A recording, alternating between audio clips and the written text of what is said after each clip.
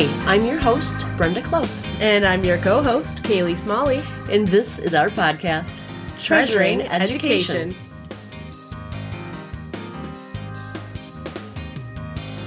Welcome to the Empowering Parents Podcast, where we provide practical advice and support for parents like you.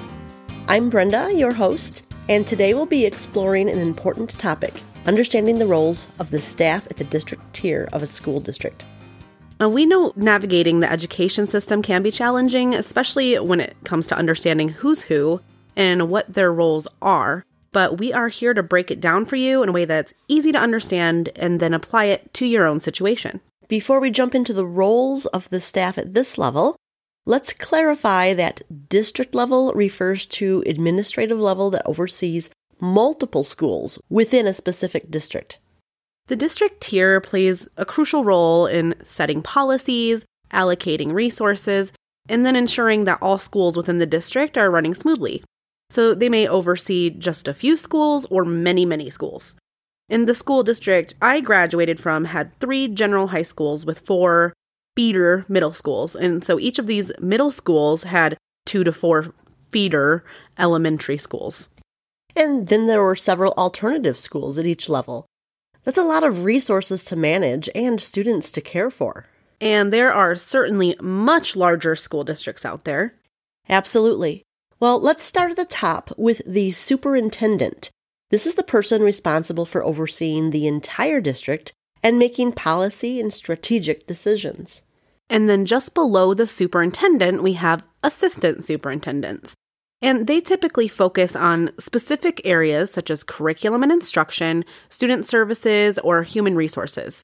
Assistants also work closely with principals and teachers to provide support, guidance, and resources in their designated areas.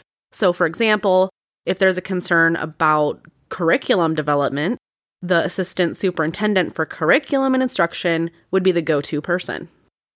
And sometimes there's even a third level, the directors.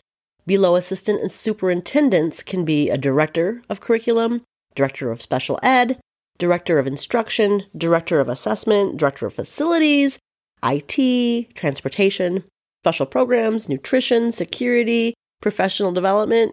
You get the idea. The list can be quite long. That was a pretty long list, but very effective. And they're kind of like the vice presidents in the business world. They are each responsible for their own departments. And if the district is large enough, you'll likely see this level. When I worked at the district level as a 6th through 12th grade English language arts coordinator, I reported to our director of curriculum and instruction, and I also worked with other directors to bring training and information to all of our 6th through 12 ELA teachers and principals. This lower level of the district office ties the district policies and the strategies to the classroom. In my former district, that level of district personnel even extends itself to my field, speech and language pathology. And that district level support helps me at the building level to implement the policies and strategies of the district. And it offers all of the SLPs in the district that link we need to collaborate and train together.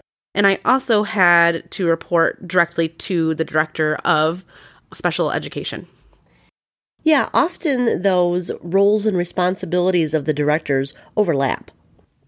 And let's not forget the school board, which is made up of elected officials who represent the community's interests in education. That's right. And the school board sets policies, they approve budgets, and they make important decisions that really impact the entire district. They're at the very top of the organizational chart, so the voice of the community who shape the direction of the schools. The school board ultimately holds the power to decide about all the big issues that the school district faces. Our Constitution gives our states the power to direct education at the state level, and states then delegate that power to local school boards, giving them laws and standards to govern locally. It's up to each community to carefully elect their school board members to have schools that reflect the community's values in education. And don't we have an entire podcast episode and video dedicated to local school boards? Yes, we do. It's the very last session in this piece of the 5-piece framework, learning about your school. Okay, Well, this has been a pretty detailed discussion about the leadership roles at the district level, but be sure to check out our video on district level roles for even more information that may benefit you.